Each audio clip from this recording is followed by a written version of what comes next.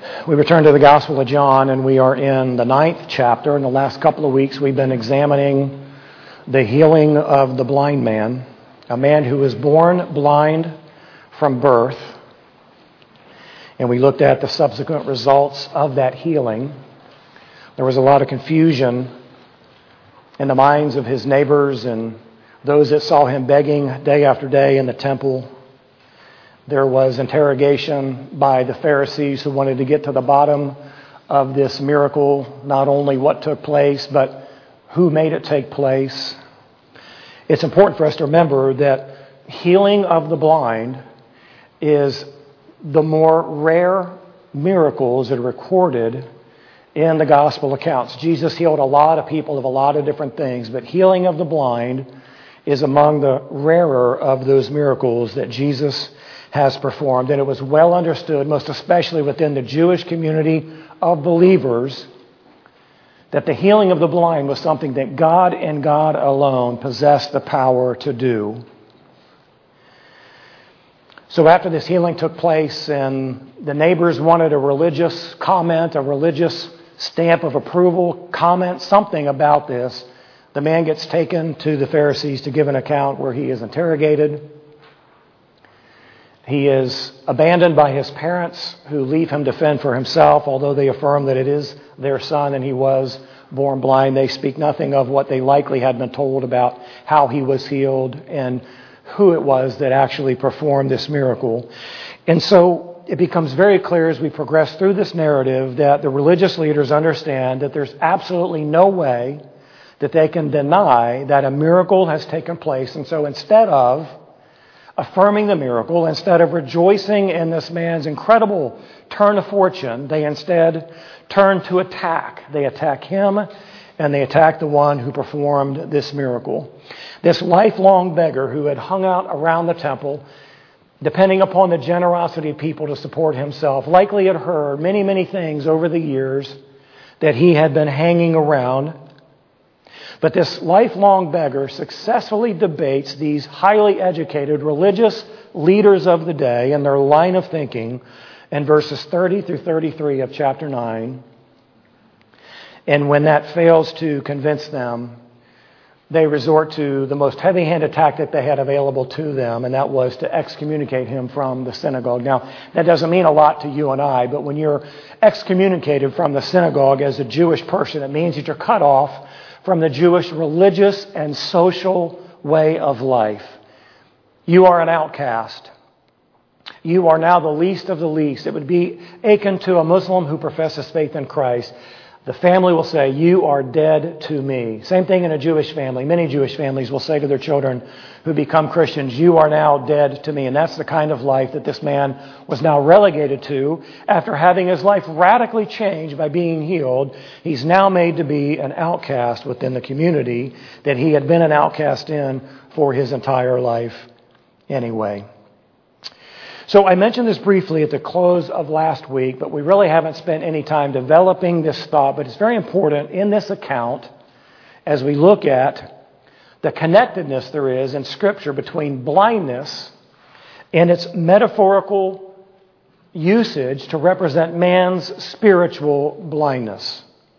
So the healing of the man born blind, something that only God could do, is a metaphoric parallel to man's spiritual blindness that only God can heal. Throughout Scripture, this blindness is used to represent this truth. We'll look in Isaiah 43. Many, many years ago, Isaiah said, "Bring out the people who are blind, even though they have eyes, and the deaf, even though they have ears." His counterpart Jeremiah would say, "Now hear this, O foolish and senseless people, who have eyes but do not see, who have ears but do not hear." If you know anything about the Jewish history, about the account of the Israelites all throughout the Old Testament, you know that they were slow to hear, they were slow to understand, and very quick to disobey the commandments of the Lord. But this was not an isolated problem within the people. It was also a problem that existed within the religious leadership of the day of Isaiah. He would say in Isaiah 56, verse 10, "His watchmen," the religious leaders, "are blind. All of them know nothing. All of them are mute dogs, unable to bark, dreamers lying down, who love to slumber." Now, if that was said about me as a religious leader, I have to get resolved in my life. But instead, the religious leadership would turn that against the people and accuse them of being the ones in the wrong, protecting themselves and their own stature. Well, centuries later, as a part of Jesus' public ministry and teaching, we would read these words in Matthew chapter 23, 16 and 17, where Jesus says, "Woe to you, blind guides, who say, whoever swears by the temple, that is nothing, but whoever swears by the gold of the temple is obligated to fulfill their commitment or their oath. You fools and blind men, which is more important, the gold or the temple that sanctified the gold?" Well, just like the teachers, even the people who had the Scriptures, who had them taught to them on a regular basis, lacked spiritual understanding to recognize that the one and only Son, the promised Messiah, was in their midst, speaking words of life and truth as the Father sent and as the Father instructed him to do so. It continued through the early days of the church. As Paul is describing the mission that Christ gave to him by sending him to the Gentiles. We read these words in Acts 26, chapter 8, verse 18, to open their eyes so they may turn from darkness to light and from the dominion of Satan to God, that they may receive forgiveness of sins and inheritance among those who have been sanctified by faith in me. These are the words that Jesus gave to Paul as a part of his training and his preparation for his earthly ministry. Paul would go on to describe the unsaved in this way in Ephesians 4:18, being darkened in their understanding, excluded from the life of God because of the ignorance that is in them, because of the hardness of their heart. There is a consistent example and pattern of how physical blindness is a parallel to man's spiritual blindness, and the need for that can only be rectified by God himself. We read this in 1 Corinthians 2:14. Paul says, "A natural man does not accept the things of the Spirit of God, for they are foolishness to him, and he cannot understand them because they are spiritually appraised." These things were true in the days of Isaiah and Jeremiah and Jesus and Paul. They will always be true. They have always been true. You and I enter into this world spiritually darkened in a position of great dependency and need, and God alone is the only one that can reverse the blindness that exists within the hearts of man. Well, let me ask you this. Why make such a big deal about this metaphorical blindness? I'll tell you why it's a big deal. Because just like the blind man who cannot heal himself, the unsaved, the spiritually blind, cannot have their eyes opened apart from the divine work and the divine initiative of the Father. As we read several weeks ago in John chapter 6, 65, Jesus was saying, "For this reason I have said to you that no one can come to me unless it has been granted him from the Father." This challenge, this tension, this seeming paradox between the sovereignty of God in the matter of salvation and man's need to choose, two sides of the same coin, incredibly difficult for us to reconcile in our own minds, and that's why we have to lay it at the authority of Scripture and say, yes, God is sovereign in matters of salvation. Yes, we must still choose to accept Christ, but we choose because God has called us and opened our eyes and enabled us to see the truth. Well, we're looking at the final verses of this narrative regarding the healing of the blind man, and we're going to look at the contrast between the one given spiritual sight and the ones that have not. Jesus has been absent from this narrative, and now he re-enters, and we're going to read these words in John 9, 35 to 41, and bring a conclusion to the healing of the blind man, although this narrative will continue, although the blind man will not be a part of it. Follow along with me in 35 to 41. Jesus heard that they had put him out. They'd excommunicated him from the synagogue. And finding him, he said, "Do you believe in the Son of Man?" He answered, "Who is he, Lord, that I may believe in him?" Jesus said to him, "You have both seen him, and he is the one who is talking with you." And he said, "Lord, I believe." And he worshipped him. And Jesus said, "For judgment I came into this world, so that those who do not see may see, and that those who may see become blind." Those of the Pharisees who were with him heard these things and said to him, "We are not blind too, are we?" And Jesus said to them, "If you were blind, you would have no sin. But since you say, 'We see,' your sin remains. So we're going to look at this in two sections. We're looking at this as spiritual sight and spiritual blindness. And there'll be 4 examples in each of these two sections. 4 things that we'll notice about those who have been granted spiritual sight. The first thing is the divine initiative. Verse 35, and Jesus heard they had put him out, and finding him, he said, do you believe in the Son of Man? Very, very subtly it says, and Jesus found him. What does that indicate? When you read, and Jesus found him, what does that say to you? Well, the implication is that Jesus took the initiative to go and find this man after he learned that he had been excommunicated from the synagogue.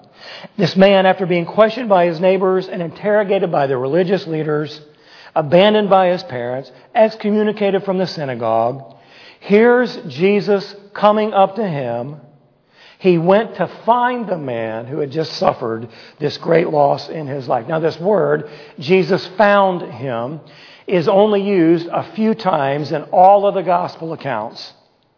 It's used at the end of the healing of the crippled man, after Jesus went and found him and said, I see you are well. Sin no more so that nothing worse happens to you. Jesus sought that man out. The same word found is used to indicate that Jesus, as he was passing by, was seeking those that he was going to call as his disciples.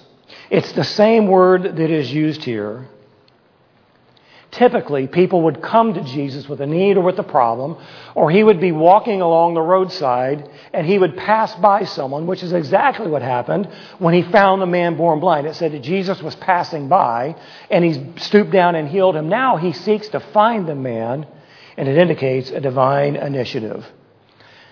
Here's the parallel. If God did not take the initiative in our salvation, no one could be saved. Now, we don't like to hear that. We like to think that we have an integral part in our own salvation.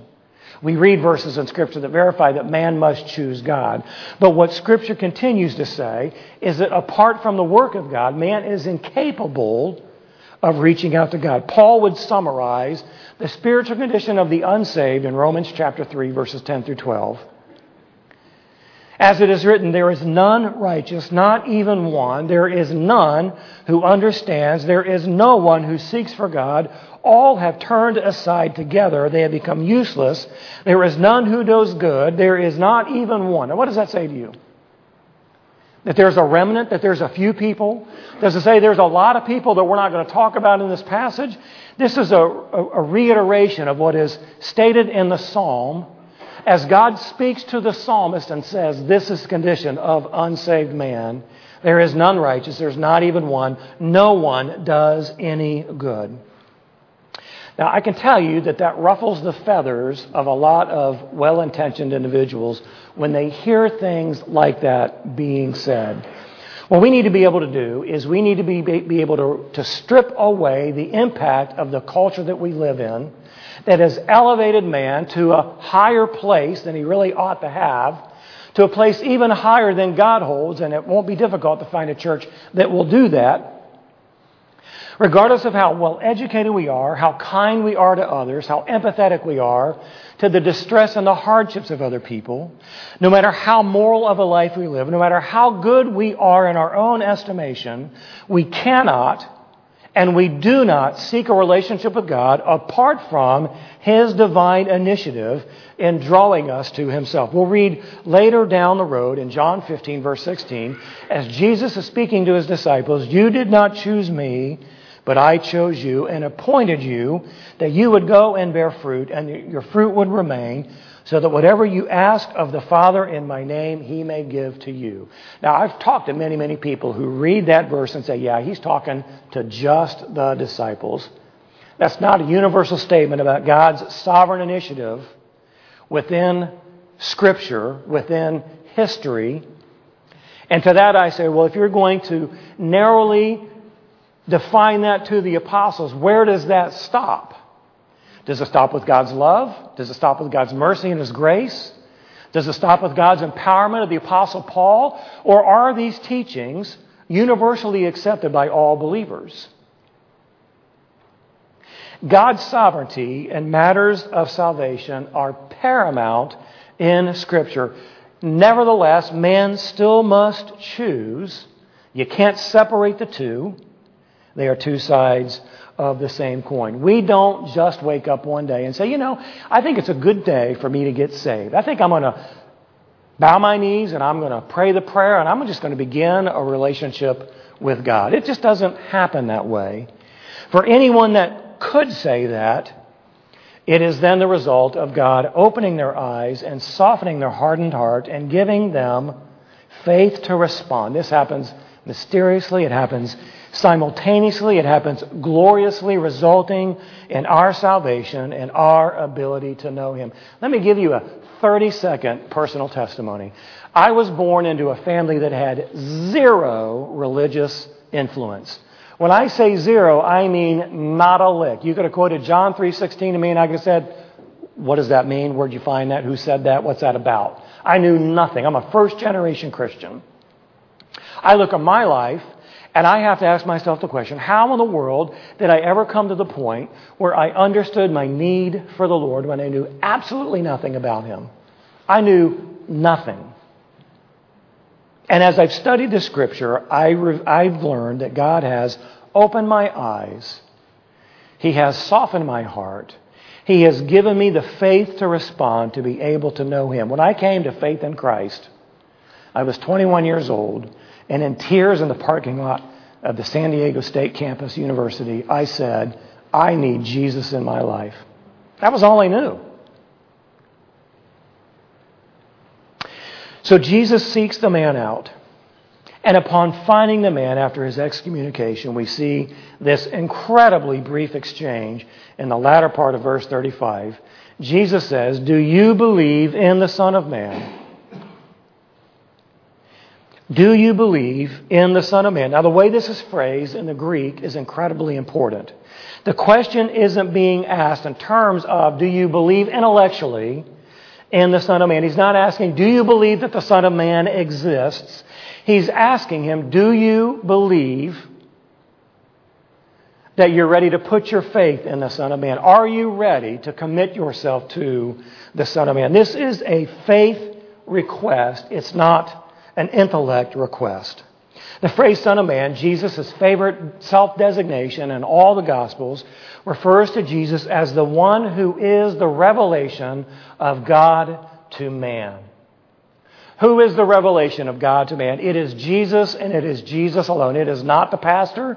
It is not your favorite author. It is the Son of Man who is the God-man. He is the Word made flesh.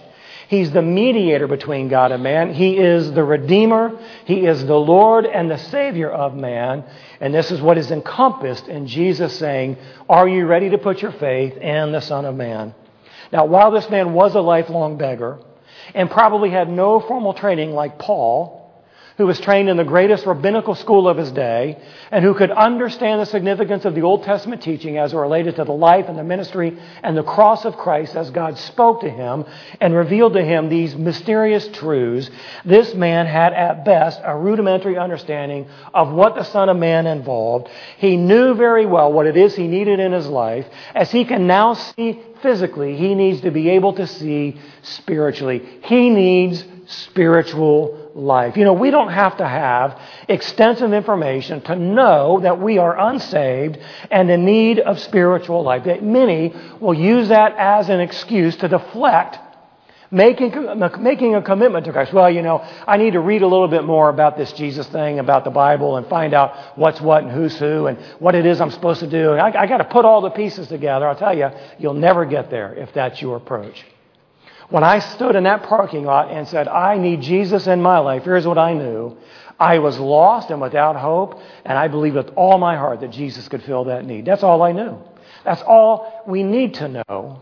We need to know that we are lost apart from Christ, and He is on a divine mission with a divine initiative to call some to Himself, to give to them spiritual life. So we see, number one, the divine initiative. Number two, we see the opened eyes. Verse 36.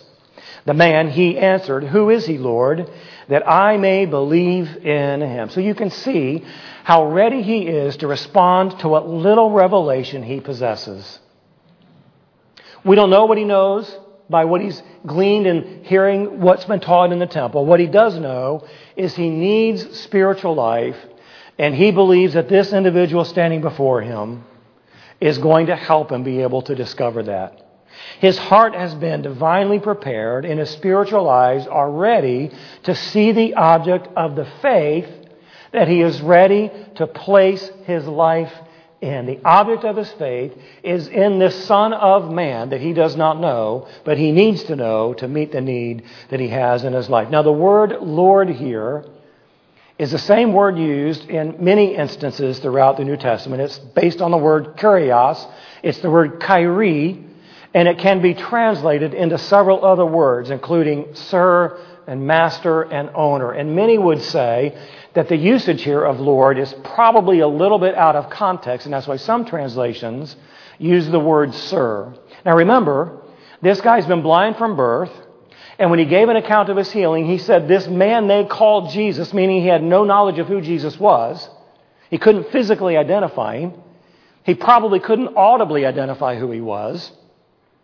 But he stands before this man now and says, Sir, who is he, that I may believe in him? In verse 33, during his interrogation, he acknowledged that the man who healed him was a prophet. Remember that? Who do you say that he is? I believe he's a prophet.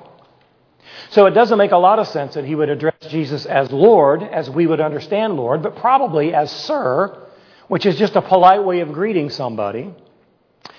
Perhaps he thinks that Jesus is the messenger of the Son of Man. He might recognize the voice, and although not ascribing to him the role of the Son of Man, a prophet who could be the messenger of the Son of Man, who might be able to get an audience with the Son of Man so he can meet him and place his faith in him. A lot of speculation. We don't really know. It doesn't make a ton of difference. But here we have this man whose heart has been divinely prepared, is ready to meet the Son of Man, who he believes is worthy of the object of his faith and can give to him spiritual life. You see here that even though his heart has been divinely prepared, salvation still requires a faith response. All throughout Jesus' ministry, he frequently called upon his hearers to repent and what? And believe. It isn't enough to be ready. You have to make the commitment. You can believe in all your heart that the person you're dating is the individual that you want to marry. You're going to get married someday. You're committed emotionally. You're all in. But until you say, I do, you're not. Right? So until we say, I do, to the invitation to come and be a child of God, we are not. So we have this preparation and we have this need for a response. In the accounts that we've read so far in the Gospel of John, he says that he is the bread of life, that he is the light of the world, that to believe in him would bring eternal life. Not intellectually, not factually, but with a faith response. This is the consistent message throughout all of the New Testament. Romans 1:16. For I am not ashamed of the gospel, for it is the power of God for salvation to everyone who believes. To the Jew first and also to the Greek. It's the testimony of the early church. Paul and Barnabas, while they were out on their first missionary journey, recite these words in Acts chapter 13. For so the Lord has commanded us, I have placed you as a light for the Gentiles, that you may bring salvation to the end of the earth. When the Gentiles heard this, they began rejoicing and glorifying the word of the Lord, and as many as believed, has been appointed to eternal life, believed. You see the harmony between God's divine initiative and man's need for a faith response. It's consistent throughout the Scripture, and this is what we see in this man's life. The divine initiative of the Lord, the opening of this man's eyes. Thirdly, we see the spiritual recognition. Verse 37 to the first part of verse 38, Jesus said to him, you have both seen him, and he is the one who is talking with you. And he said, Lord, I believe.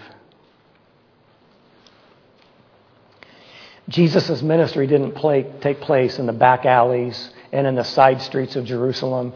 He didn't go out of his way to avoid people. All throughout Jesus' ministry, he boldly, unashamedly proclaimed who he was. He claimed to be the one that would come from the Father, the one who has come from above, the one who is the Son of Man, the one who is the fulfillment of Scriptures. And yet not everybody is ready to respond to that. Isn't that right, as we've seen so far? In fact, the vast majority of people reject the claims that Jesus has made about Himself. His miracles drew huge crowds, and we've learned that they were mostly superficial followers. If you think about it, after Jesus' crucifixion and ascension and the 40 days of appearances, He gave the instruction to the disciples to go meet in the upper room and pray. How many people were there? 120. How many people do you think Jesus touched throughout His 3.5 years of ministry? Countless tens of thousands who were recipients of His work or were eyewitnesses to His work. In fact, I believe it's in the Gospel of Luke where it says that Jesus nearly eradicated disease in the land of Israel through His ministry. Yet most people still didn't believe who He was, who He claimed to be. They rejected the claims He made about Himself, His origin, and His divine mission. Here, Jesus reveals Himself to the man, just as He has to countless others, and the man simply says, I believe. That's all it took. I want to meet the man. I'm ready to place my faith in this Son of Man. And Jesus says, I am He. And He says, I believe. His heart has been prepared. His eyes have been opened. And he places his faith in Christ as his Lord and Savior. The word Lord here, although the same in the previous verses, in context makes more sense here as he recognizes who Jesus is. And he has now placed his faith in Him as his Lord. The last thing we see in this is the right response. Verse 38, and he worshiped Him. Now I can tell you, I don't think he pulled out a songbook and started singing his favorite songs to worship the Lord, because that's not really what worship is. It's a part of it. It prepares our hearts to hear from Him, to submit ourselves to Him. But in his heart, in recognition that he was standing before the Son of Man, the one who had given him physical and spiritual sight, he worshiped Him. The word here indicates that he likely prostrated himself before the Lord, either bowing or kneeling or perhaps even laying flat out on the ground in an act of submission and in an act of reverence before the Lord. Folks, this is the right response to the Lord. We worship Him. What we do in our hour and 15 minutes together on Sunday mornings is a very, very small part of our act of worship. We are to live a life of sacrifice to the Lord, as Romans 12:1 and 2 reminds us to do. In view of God's mercies, I urge you, brethren, to sacrifice, to put yourself on the altar of God and let Him do in you and through you whatever it is He desires to do. That's true worship. This man laid himself before the Lord and worshiped Him in this way. Well, we've looked at spiritual sight. Let's very quickly look at the contrast here, and this is spiritual blindness. And as I mentioned, there are 4 things that we're going to look at here. The first thing that we're going to see is the judgment. Verse 39, and Jesus said, for judgment I came into this world, so that those who do not see may see, and that those who see may become blind. So if you remember what we've read so far already in the Gospel of John, his words here, for judgment I came into this world, appear at first glance, very, very carefully hear me, they appear at first glance to be a contradiction to other statements that Jesus has made in regards to judgment. Let's take a look at a couple of these. In John 3:17, as Jesus was speaking with Nicodemus, for God did not send the Son into the world to judge the world, but the world might be saved through Him. So this appears to be a non-judgment stance by Jesus. John 5:22 and 27. For not even the Father judges anyone, but He has given all judgment to the Son, and He gave Him authority to execute judgment because He is the Son of Man. So this is the posture of, yes, I do have the authority to judge. So we see what appears to us to be a contradiction. It's really a paradox. Far from being contradictory, these two truths are complementary. They are two sides of the same reality. While Jesus came to save, His mission wasn't to come and pronounce judgment. His mission was to save. But those who reject this gospel invitation condemn themselves, and until they believe, they are already condemned. That's what Jesus said when he was talking to Nicodemus. So to reject his grace is to receive his justice. To reject his mercy is to receive his wrath. To reject his love is to receive his anger. To reject his forgiveness is to receive his judgment. This is the continuation of what Jesus was going to say to Nicodemus in John 3:18. He who believes in him is not judged. He who does not believe has been judged already, because he has not believed in the name of the only begotten Son of God. Spiritual sight comes only to those who acknowledge that they do not see. Those that confess their spiritual blindness and their need for the light of the world, those are the ones that Jesus has come to save. On the other hand, those who think they see on their own, apart from the work of Christ, deceive themselves and will remain blind, and they will not see. This is what we see in a continuation here in number 2. We see the ignorance expressed in verse 40. Those of the Pharisees who were with him heard these things and said to him, "We are not blind too, are we?" You can hear the disdain in their voices. They would say this condescension. It isn't stated where this conversation takes place. But wherever they are, there are some Pharisees around who can overhear. He's been excommunicated from the synagogue. He could be in the surrounding areas. But wherever Jesus is, there tends to be some Pharisees. And so they've overheard this conversation. And so the Pharisees understand the intent of what Jesus has just said. And quite naturally, they take great exception to what they've just heard, as Jesus has summarized in verse 39, the blind man's healing. They knew he was speaking in spiritual terms, and they rightly assumed that Jesus was speaking about them. So since this takes place just a couple of months before Jesus would go to the cross, based on the chronology that we can follow in the Gospel of John, the Pharisees would have already heard Jesus pronounce a very scathing assessment of them and their leadership. As already mentioned earlier in the message in Matthew 15, where Jesus called them blind several times, he would go on in the Gospel, in that chapter of Matthew, to repeat that 4 more times. But in their own minds, they and their followers were the only ones who possessed spiritual truth and spiritual sight. Anyone who followed anyone or anything else, especially Jesus, were the ones who were actually blind. They were so self-righteous. They had no need for repentance, and since they placed their confidence in their ancestry as descendants of Abraham and followers of the law of Moses and called themselves disciples of Moses, they were the entitled religious elite, and they had zero interest in giving serious consideration to their spiritual state. They were blind. They did not see. And because they said we see, Jesus said they will remain blind. You know, you and I need to be very, very careful. We've been Christians for years and years. We've read the Bible through many, many times. We've read lots and lots of books. We know all of the jargon. We can talk Christianese with the best of them. But we need to be very, very careful that we don't allow a self-righteous ignorance seep into our life to the point where we don't have a need for confession, a need for repentance, pretending like we're a finished project. And if you want to know the Lord, just follow me because I'm the guy. We need to be very, very careful and guard against allowing that to take place in our life. So we see the ignorance that exists within the spiritual elite, those who really don't see. And as a result of that, we see, number 3, the rejection. Verse 41a, Jesus said to them, if you were blind, you would have no sin. Now that's a very strange way to answer their inquiry about what Jesus' intent was in saying, the blind will see, et cetera, et cetera.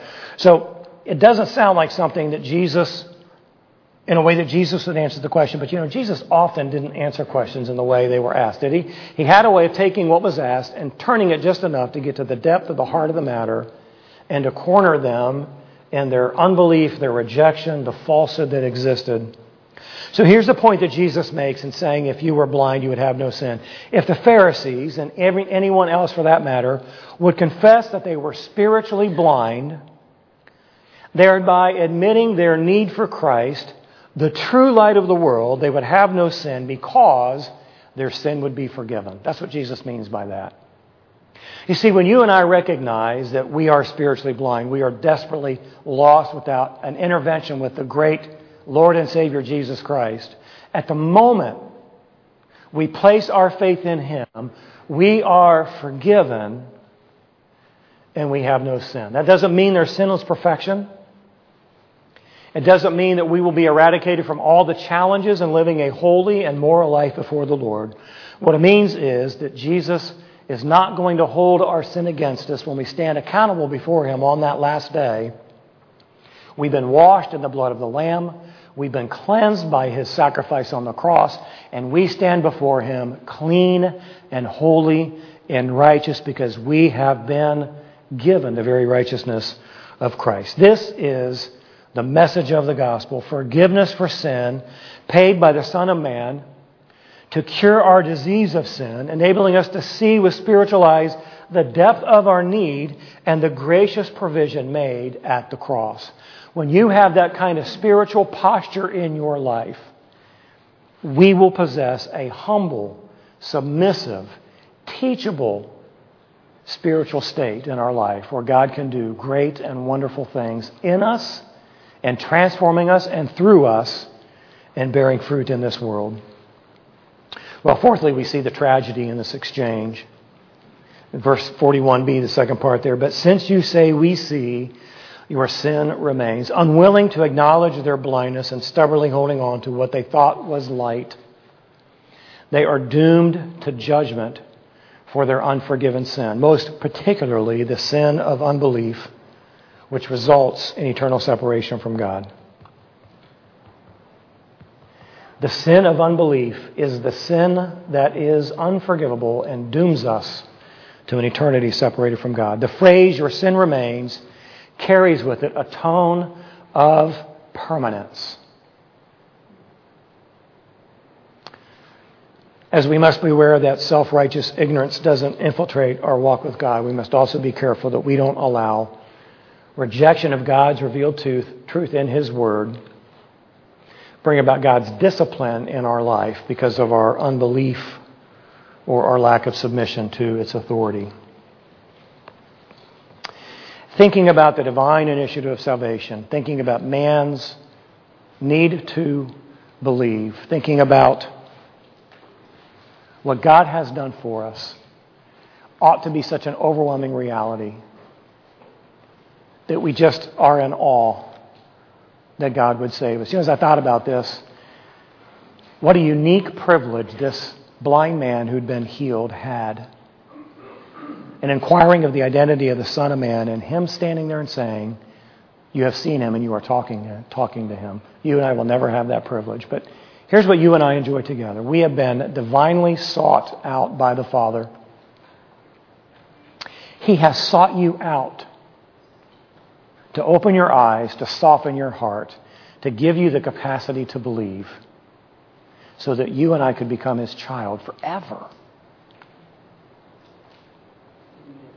Although we never met Jesus, we will one day. Amen. We will see Him face to face exactly as He is in all of His glory and all of His majesty. And you better believe that when we see that, we're going to fall on our faces and we're going to worship. We don't have to wait for that moment, though. Let's pray. Father, we thank You for Your willingness to seek out a people for Yourself. We thank You that You have, and from eternity past, graciously allowed us to be a part of that group, unworthy and undeserving, only by Your grace. We give You all the praise and all the glory for that truth. Father, thank You for this gift of salvation that has enabled us to believe, that has sealed us as Your child forever and forever. We are the forever people of God, and we long for the day when we will get to see You as You really are face to face. In the meantime, Father, we pray that as we yield ourselves before You, as we commit to live a life to You, as we struggle with our sin, as we resolve to a life of holiness, that we would sense Your nearness, that we would sense Your love and Your grace and Your mercy for us.